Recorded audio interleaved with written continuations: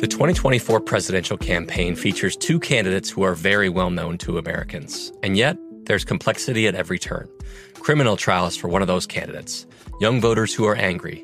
The Campaign Moment podcast from the Washington Post gives you what matters. I'm Aaron Blake, and I'm covering my 10th election cycle. My colleagues and I have insights that you won't find anywhere else. So follow the Campaign Moment right now, wherever you're listening. The Kakadu plum is an Australian native superfood containing 100 times more vitamin C than oranges. So why have you never heard of it? PR. No one's drinking a Kakadu smoothie? I'm JB Smooth, and that was a full episode of my new podcast, Straightforward, inspired by guaranteed straightforward pricing from AT&T Fiber. Get what you want without the complicated. AT&T Fiber, live like a gigillionaire. Available wherever you get your podcasts. Limited availability in select areas. Visit AT&T.com/hypergig for details. This is your moment, your time to shine, your comeback. You're ready for the next step in your career, and you want an education employers respect. So you're not just going back to school, you're coming back with Purdue Global. Backed by Purdue University, one of the nation's most respected public universities, Purdue Global is built for people who bring their life experience into the online classroom. Purdue Global, Purdue's online university for working adults. Start your comeback today at purdueglobal.edu. I'm Jason Flom. Since I began recording Wrongful Conviction back in 2016, I've interviewed hundreds of exonerees, and unfortunately, that's just the tip of the criminal injustice iceberg. So I've invited new voices to host the show, including people who have personally experienced the horror of that system. This is one of those interviews. In the summer of 1987, Joyce Watkins lived a good life in Nashville, Tennessee. She worked a full-time job, went to church every Sunday, spent time with her boyfriend, Charlie Dunn, and was preparing to adopt a child. She had a large extended family, including a 4-year-old great-niece who lived in Georgia. That summer, the little girl was staying with other family members in Kentucky, but things were not going well. Joyce got a call from her sister, who was watching the child, asking if Joyce could come and pick her up. Busy with her own life, Joyce told her sister she couldn't care for the child. Over the span of a week, Joyce's sister called several more times, each call more frantic than the last. Finally, Joyce agreed to come pick up the little girl and take her back to Nashville. Joyce and Charlie took her home, noticing almost immediately that she was acting strangely and suffering from abnormal vaginal bleeding. At the hospital, it was clear that the little girl didn't only have a vaginal injury, but was bleeding in her brain. She received emergency care and was placed on life support. The next day, the 4-year-old died. In an investigation that relied on an erroneous autopsy report and little else, both Joyce and Charlie were charged with the sexual abuse and death of the child. They were convicted and sentenced to life in prison.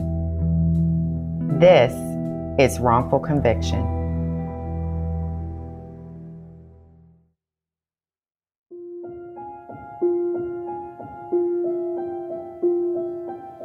My name is Kemba Smith. I'm a mother, wife, author, and criminal justice advocate. For me, the work of advocating for prison and sentencing reform is personal. When I was a student in college, I was caught up in a physical abusive relationship with a drug dealer. He was killed, and I was held responsible for his drug crimes. In 1994, at the height of the war on drugs, I was sentenced to 24 and a half years in prison when I was just 23 years old myself. Thankfully, I didn't have to serve my full sentence. My case caught the attention of the NAACP Legal Defense Fund and many other organizations, as well as the host of this show, Jason Flom.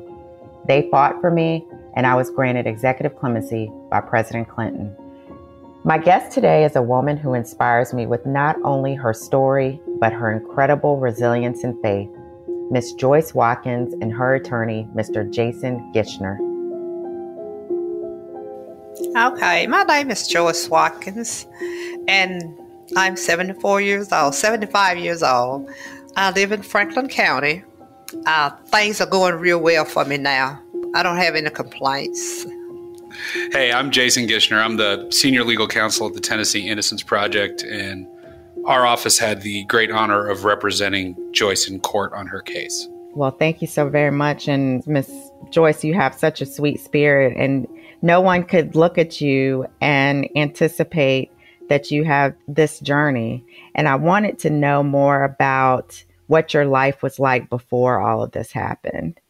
I worked in a tire factory. I built car tires. I was working, doing good, ready to adopt a kid, give some kid a nice home to live in, And I basically just worked, church, sports. I love football, travel. I loved my family. So I was just a quiet, laid-back person. Jason, this is where I would like to transition to you. How does a woman like Miss Watkins go from being a law-abiding citizen, church-going woman, hardworking, to being sentenced to life in prison? Unfortunately, Joyce's story is consistent with what we see in a lot of wrongful convictions. This was really a perfect storm of things that went wrong to make this happen. Joyce and Charlie Dunn was Joyce's co-defendant, who was her boyfriend at the time, and the two of them were both arrested in 1987 for a rape and murder that they didn't commit. And neither one of them have ever been in trouble for anything in their life. Joyce is in Madison, and she starts to get phone calls from a family member that's in Kentucky who's taking care of her great niece, who's a 4-year-old girl. And she's asking Joyce, can you come pick the little girl up? Well, Joyce has a full-time job. As she told you, she was in the process of adopting a child, but didn't have any children of her own at that point. So she doesn't have daycare. She doesn't have anybody who can watch a child during the day. So she's not able to pick her great niece up. So Joyce just says, there's nothing I can do about it. But then there's a week that comes along and the calls start to get more and more frantic. And Joyce realizes that something is wrong, or at least concerning. I should go pick the little girl up and find out what's the situation here. So on a Friday evening, Joyce had gotten out of work that day. She drives out to Kentucky to pick the little girl up. Charlie gets caught up in this whole thing for no other reason than because he didn't want his girlfriend to have to drive in the dark. So he drives along with Joyce to go pick her up in Kentucky. They pick the little girl up. They head back to Nashville. And pretty quickly when they arrive in Nashville, Joyce realizes something is wrong. She notices that the little girl has some vaginal bleeding and she's just not acting right. So Joyce does what anybody would do at this point. It's the middle of the night. By the time they get back to Nashville, it's after midnight. Joyce calls up the little girl's mom in Georgia. She had been staying with this family member in Kentucky. This was nothing out of the ordinary, sort of something that this family did. Nieces and nephews would go stay for periods of time with family members.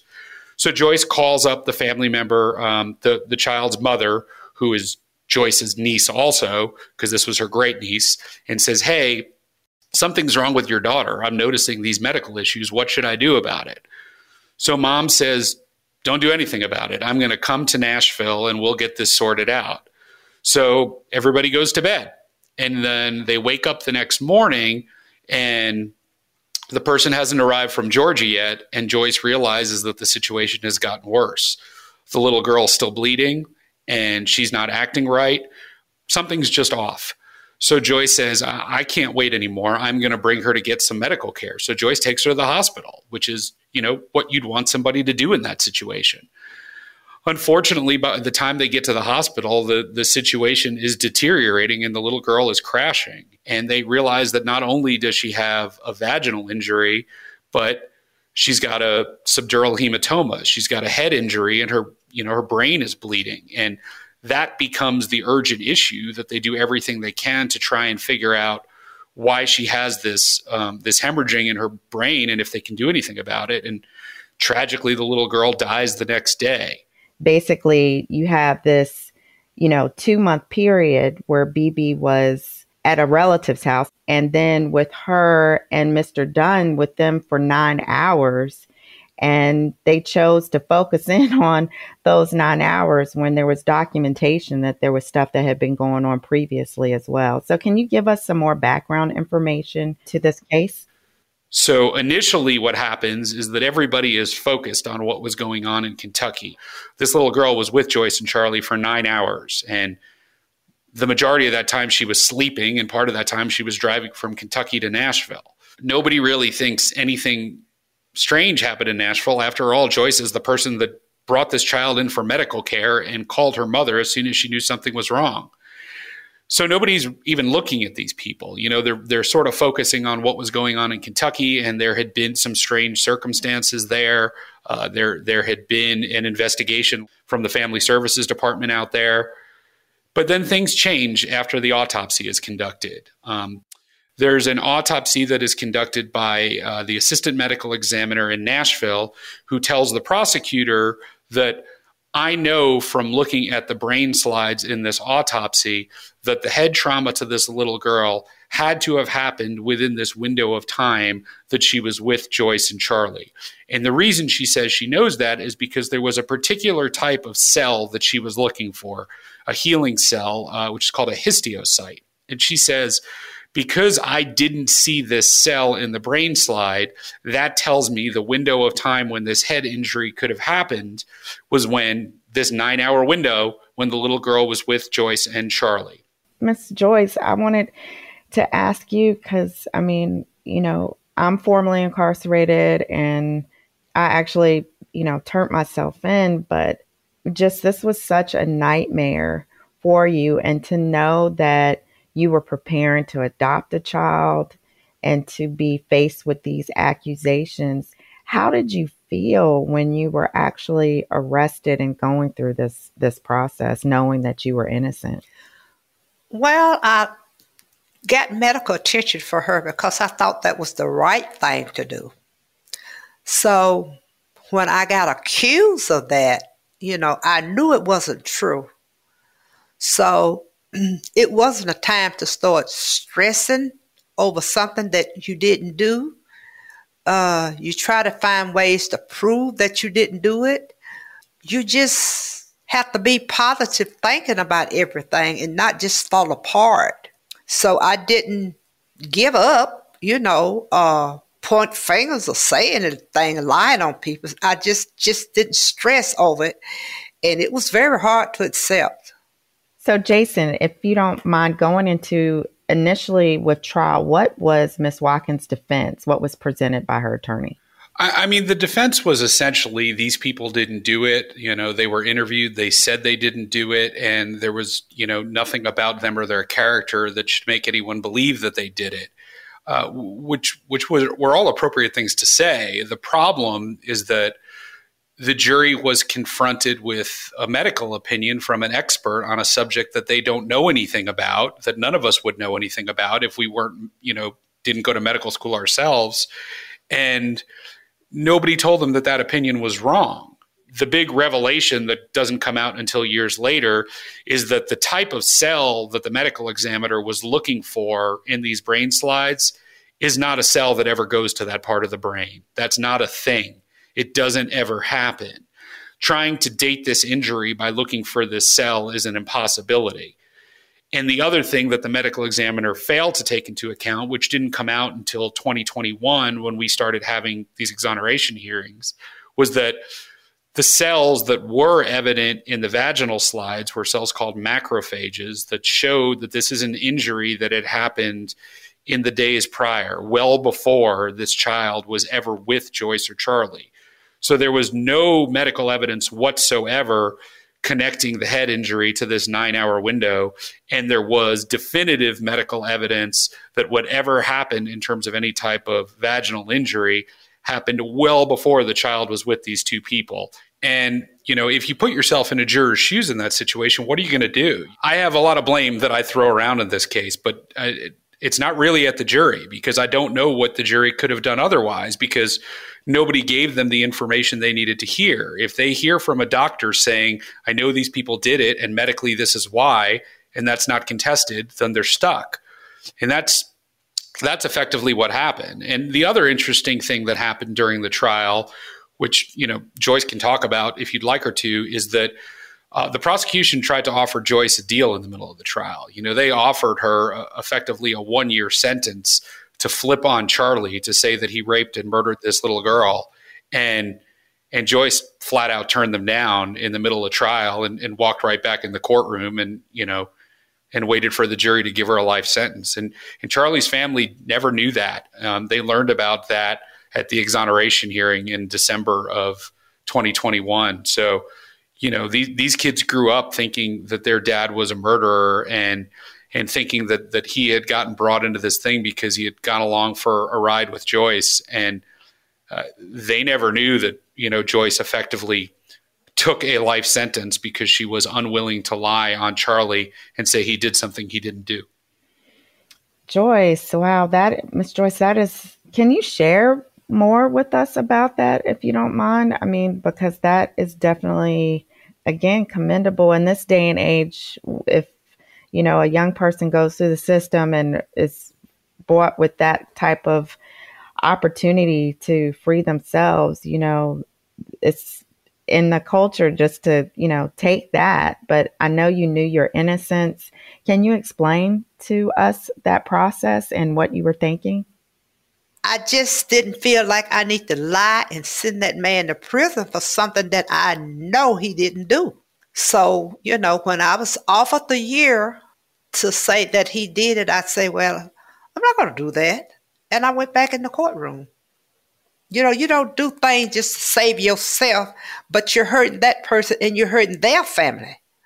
So I just thought I did the right thing by not just lying on the man because he hadn't done anything. It's just interesting how the government will create opportunities like that. With my situation, I was pregnant and they fed me information that they wanted me to say and thought that I would say what they wanted to say in order to save myself. And what baffles me with your situation again is, they were targeting you, then they wanted you to cooperate, to flip on Mr. Dunn. And it just seems evident throughout this that they weren't even interested in finding out and getting justice for the victim. How do you feel about that? As far as whoever the prosecutor was, whoever those parties, they were just wanting to get a conviction by any means necessary, instead of doing their jobs and trying to seek and find justice, using you guys as scapegoats because they needed an arrest and to block somebody up. How do you feel about that? It was wrong what they did. You don't hate anybody for anything, but you know that what they did was wrong, and there were things that they could have done and should have done to find out the truth. But since they had focused on us, that is all they wanted. They just wanted the conviction to close the case. They didn't care if you did it or not. They didn't care if they had the right person, the wrong person. They just wanted a conviction, and that's what they thought they was going to get. But I just wasn't going to fall into that trap.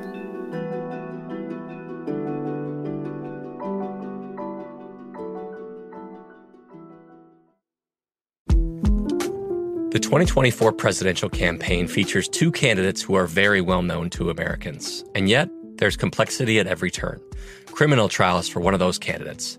Young voters who are angry.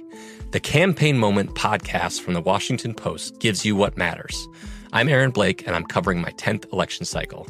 My colleagues and I have insights that you won't find anywhere else. So follow the Campaign Moment right now, wherever you're listening. Like many of us, you might think identity theft will never happen to you. But consider this. There's a new identity theft victim every 3 seconds in the U.S. That's over 15 million people by the end of this year, equal to the populations of New York, Los Angeles, and Chicago combined. Even worse, identity theft victims often don't even know they're victims. That's why LifeLock Identity Theft Protection alerts you to identity threats, even the ones that don't show up on a credit report, like data breaches, fraudulent bank transactions, loan and credit card applications, and crimes committed in your name. If your identity is stolen, your own dedicated LifeLock U.S.-based restoration specialist will work to fix it. LifeLock protects you in ways that you simply can't on your own. Join now and save up to 25% your first year at LifeLock.com/iHeart. That's LifeLock.com/iHeart to save up to 25%. Identity theft protection starts here. Become a part of the fast-growing health and wellness industry with an education from Trinity School of Natural Health. Trinity graduates can empower their communities through natural health principles and techniques, whether they go into practice to guide others toward their wellness goals or open a store to sell their favorite health products. Trinity grads are equipped to change lives. With 19 online programs and flexibility to fit your busy schedule, including the popular Certified Natural Health Professional, you can get the training that helps you turn your passion into a career. And here's the best part. You can earn the certification in less than a year. From herbology to naturopathy and health coaching, Trinity allows you to make a meaningful difference by helping others live healthier, happier lives. Don't wait any longer to pursue your passion for natural health. Enroll today at trinityschool.org. That's trinityschool.org.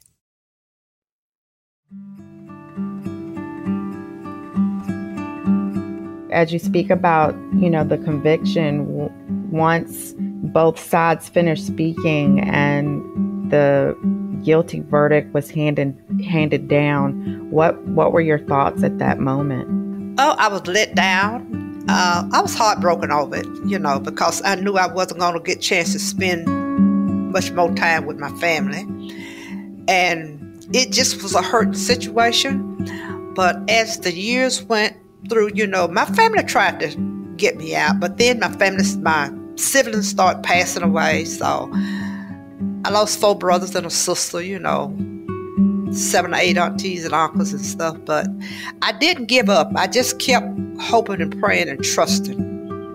But it was a hurting situation. But, like I say, I don't flip or get stressed over something, because that doesn't help. That doesn't help solve the problem anyway.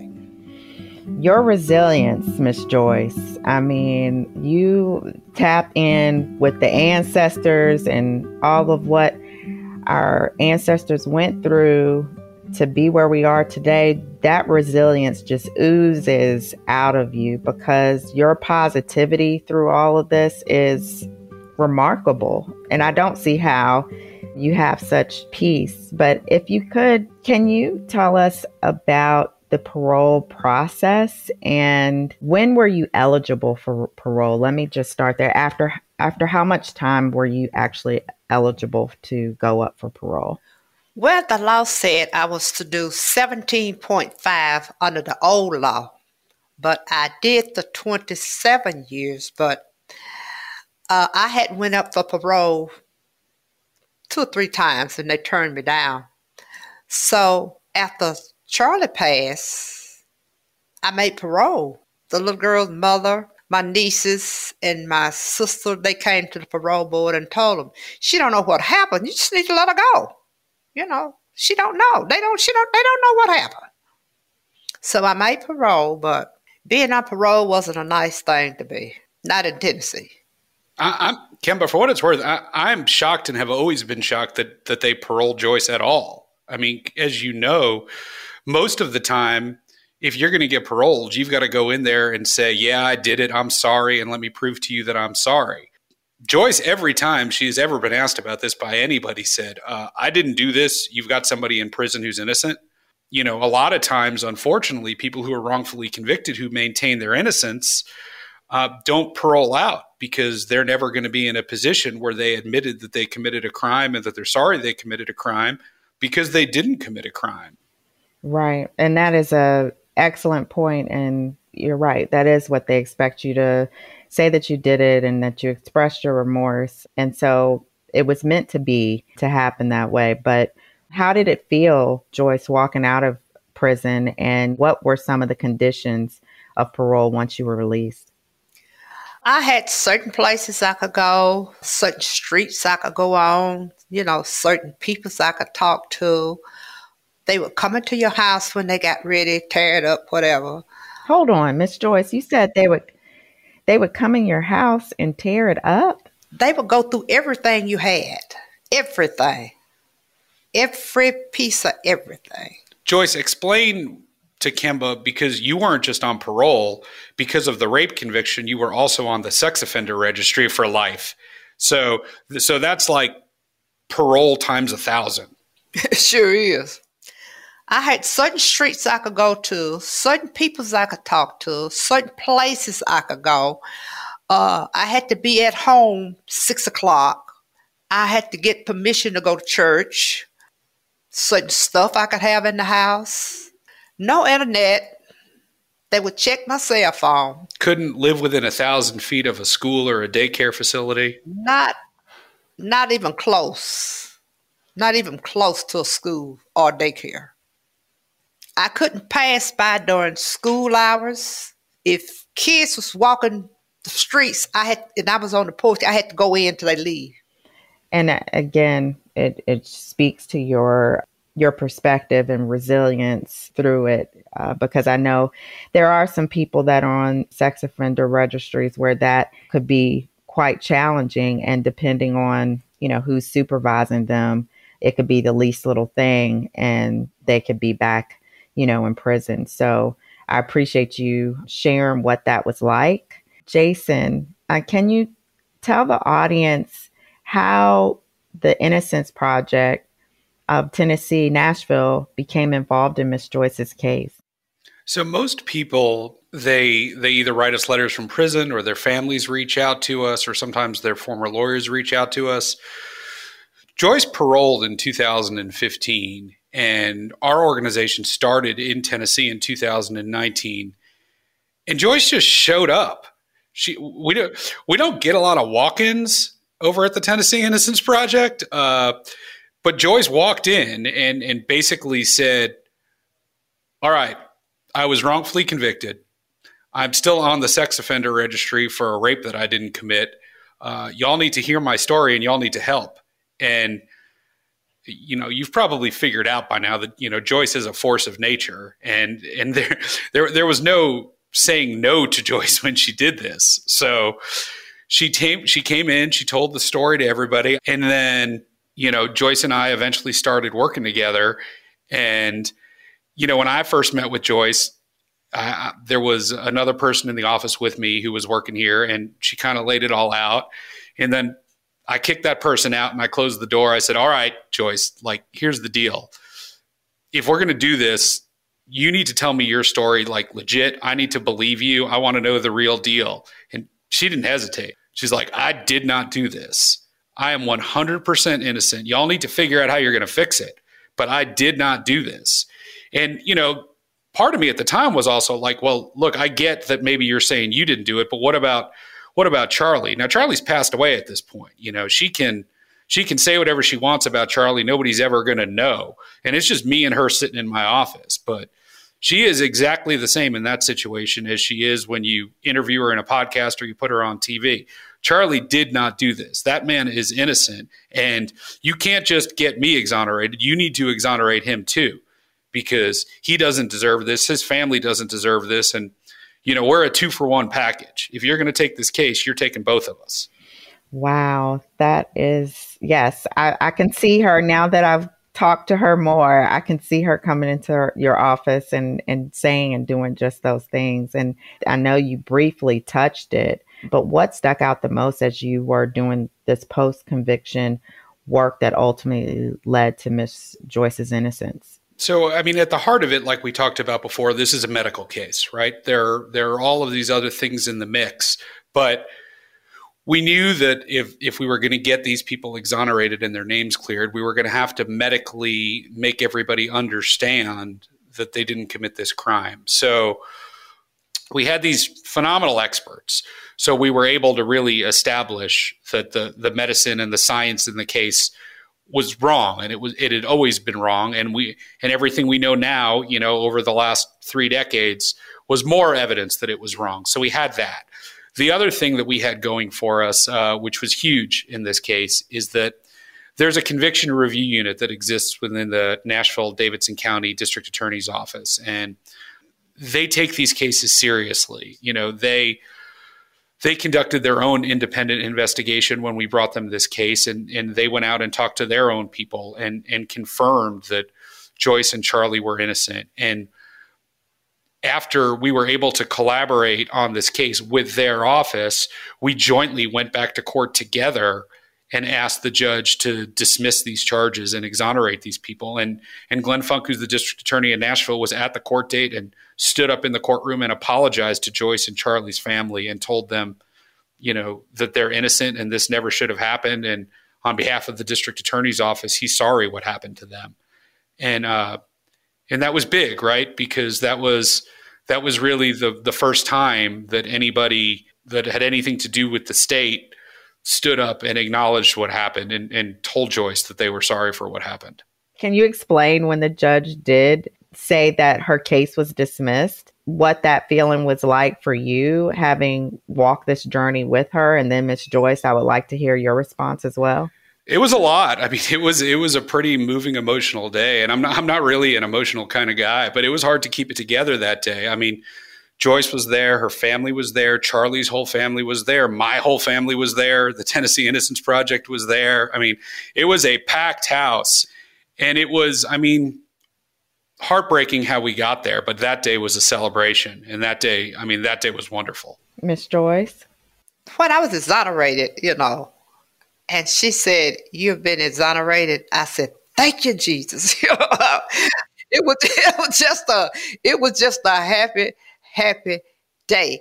And I said right then, I said, one of my nieces, she said, "Auntie, what you gonna do?" The first thing I'm gonna do, I'm gonna go to the cemetery and visit my mother and my sisters and brothers' funerals. So I got a chance to do that, It was you just don't know how happy I was. I think that's the happiest I ever been in my life, Even if I'd have got $1 million, I wouldn't been that happy, just because to me, I would have said, well, it's money, but that was one happy day. And when the charges was dropped, I can't even explain that. Because I know I didn't have to live under nobody else's rules, like the jury just say, you don't have to answer to anybody. So I just had her attitude. I didn't have to listen to nobody, My first place I went to was my sister's house. I usually have to call and say, well, I'm going to Nashville. I didn't have to call nobody. I just got my keys and my purse, and I told my neighbor next door. She said, "Miss Joyce, where you going?" I said, "I'm fixing to go to Madison." Got in the car and left. She said, "Okay." When I came back, she said, "Girl, you sure was happy." I said, "I have to answer to nobody." It was just a happy thing to do.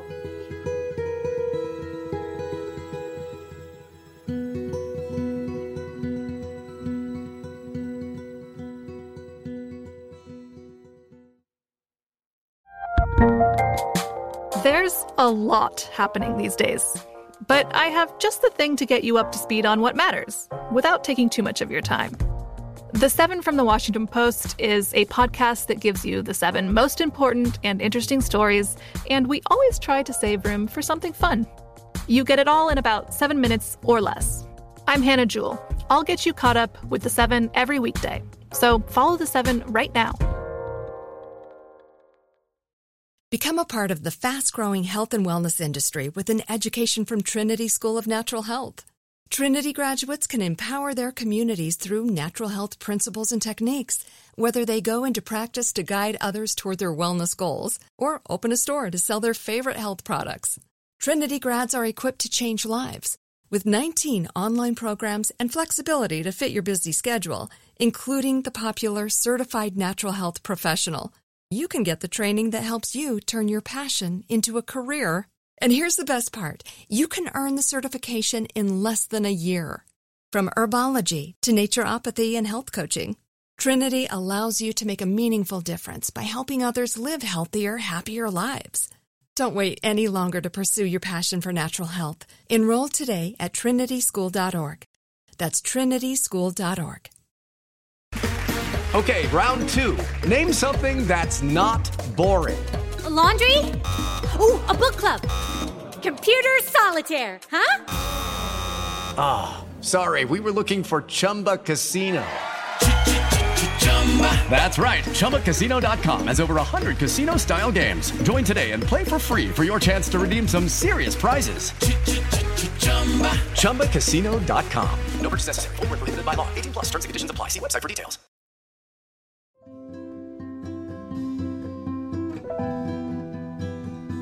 Just your patience and faith and will to know that things were going to change. And, 27 years is not, 27 months. Like, you held on to that faith and resilience for 27 years, and there's no ill, angry feelings in your heart. And I think that is what is just simply amazing. You want to comment? Getting angry doesn't help. That only leads to strokes, heart attacks, dementia, losing your mind, want to commit suicide. I'm not angry. I don't have any anger in me. I mean, I've tried to get angry, but it didn't work. So I said, I just need to stay like I am. I have no anger in me. I don't hate anybody for what happened. I just don't have any anger. I mean, I think Joyce is really the perfect example to be talking about these cases. I mean, one, because of all the things you're seeing, right? Her grace and her forgiveness and the stuff that sort of shines out from her. But also because she's just so innocent, right? I mean, when you dig into her case, I mean, she's just innocent every way you possibly look at this. And it highlights the tragedy of these cases and the reality of these cases, that this actually happens to people like Joyce, good people who've never been in trouble, who are doing everything right, who are productive citizens. And if it can happen to Joyce, it can happen to anybody.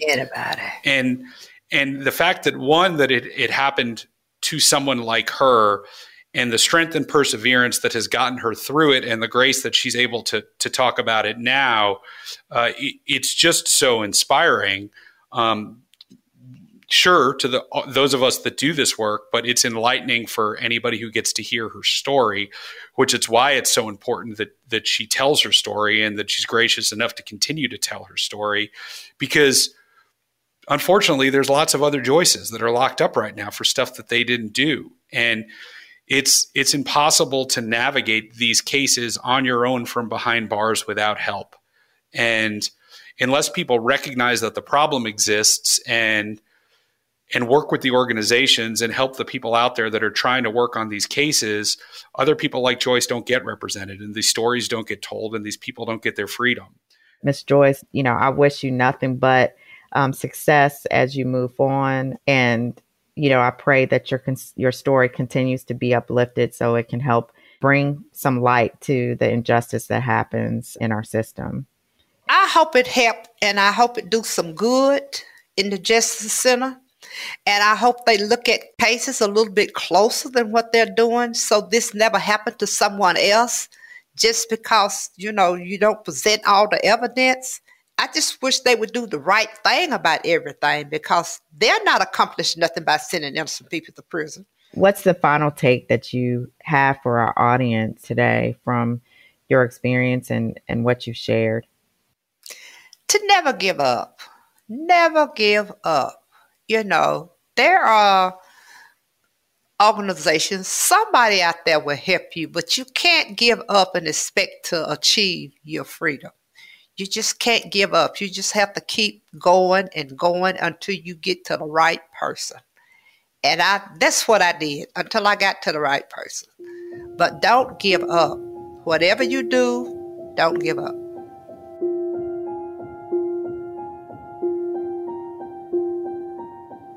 Thank you for listening to Wrongful Conviction.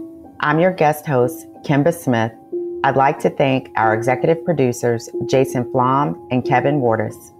The senior producer for the episode is Jackie Pauley, and our producers are Lila Robinson and Jeff Clyburn. Our editor is Roxandra Guidi. The music in this production is 3-time Oscar-nominated composer Jay Ralph. Be sure to follow us on Instagram at Wrongful Conviction, on Facebook at Wrongful Conviction Podcast, and on Twitter at Wrong Conviction, as well as at Lava for Good on all 3 platforms. You can find me on Instagram at Kemba Smith and read more about my story in my memoir, Poster Child. Wrongful Conviction is a production of Lava for Good podcast in association with Signal Company No. 1.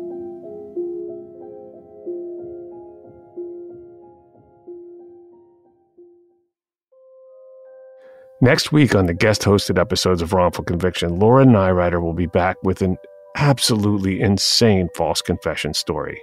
She's going to speak with Vincent Ellerby, who served almost 25 years in prison after he was falsely identified in a deadly arson attack on a subway token booth, an event that captivated New York City.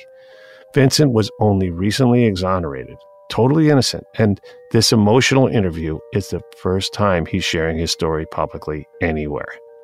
Listen next Monday. This is a must-listen episode. Listen next Monday in the Wrongful Conviction podcast feed. Become a part of the fast-growing health and wellness industry with an education from Trinity School of Natural Health. Trinity graduates can empower their communities through natural health principles and techniques, whether they go into practice to guide others toward their wellness goals or open a store to sell their favorite health products. Trinity grads are equipped to change lives.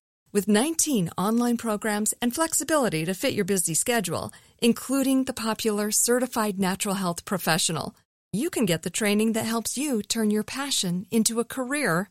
And here's the best part. You can earn the certification in less than a year. From herbology to naturopathy and health coaching, Trinity allows you to make a meaningful difference by helping others live healthier, happier lives. Don't wait any longer to pursue your passion for natural health. Enroll today at trinityschool.org. That's trinityschool.org. From BBC Radio 4, Britain's biggest paranormal podcast is going on a road trip. I thought in that moment, oh my God, we've summoned something from this board. This is Uncanny USA. He says, somebody's in the house, and I screamed. Listen to Uncanny USA wherever you get your BBC podcasts, if you dare.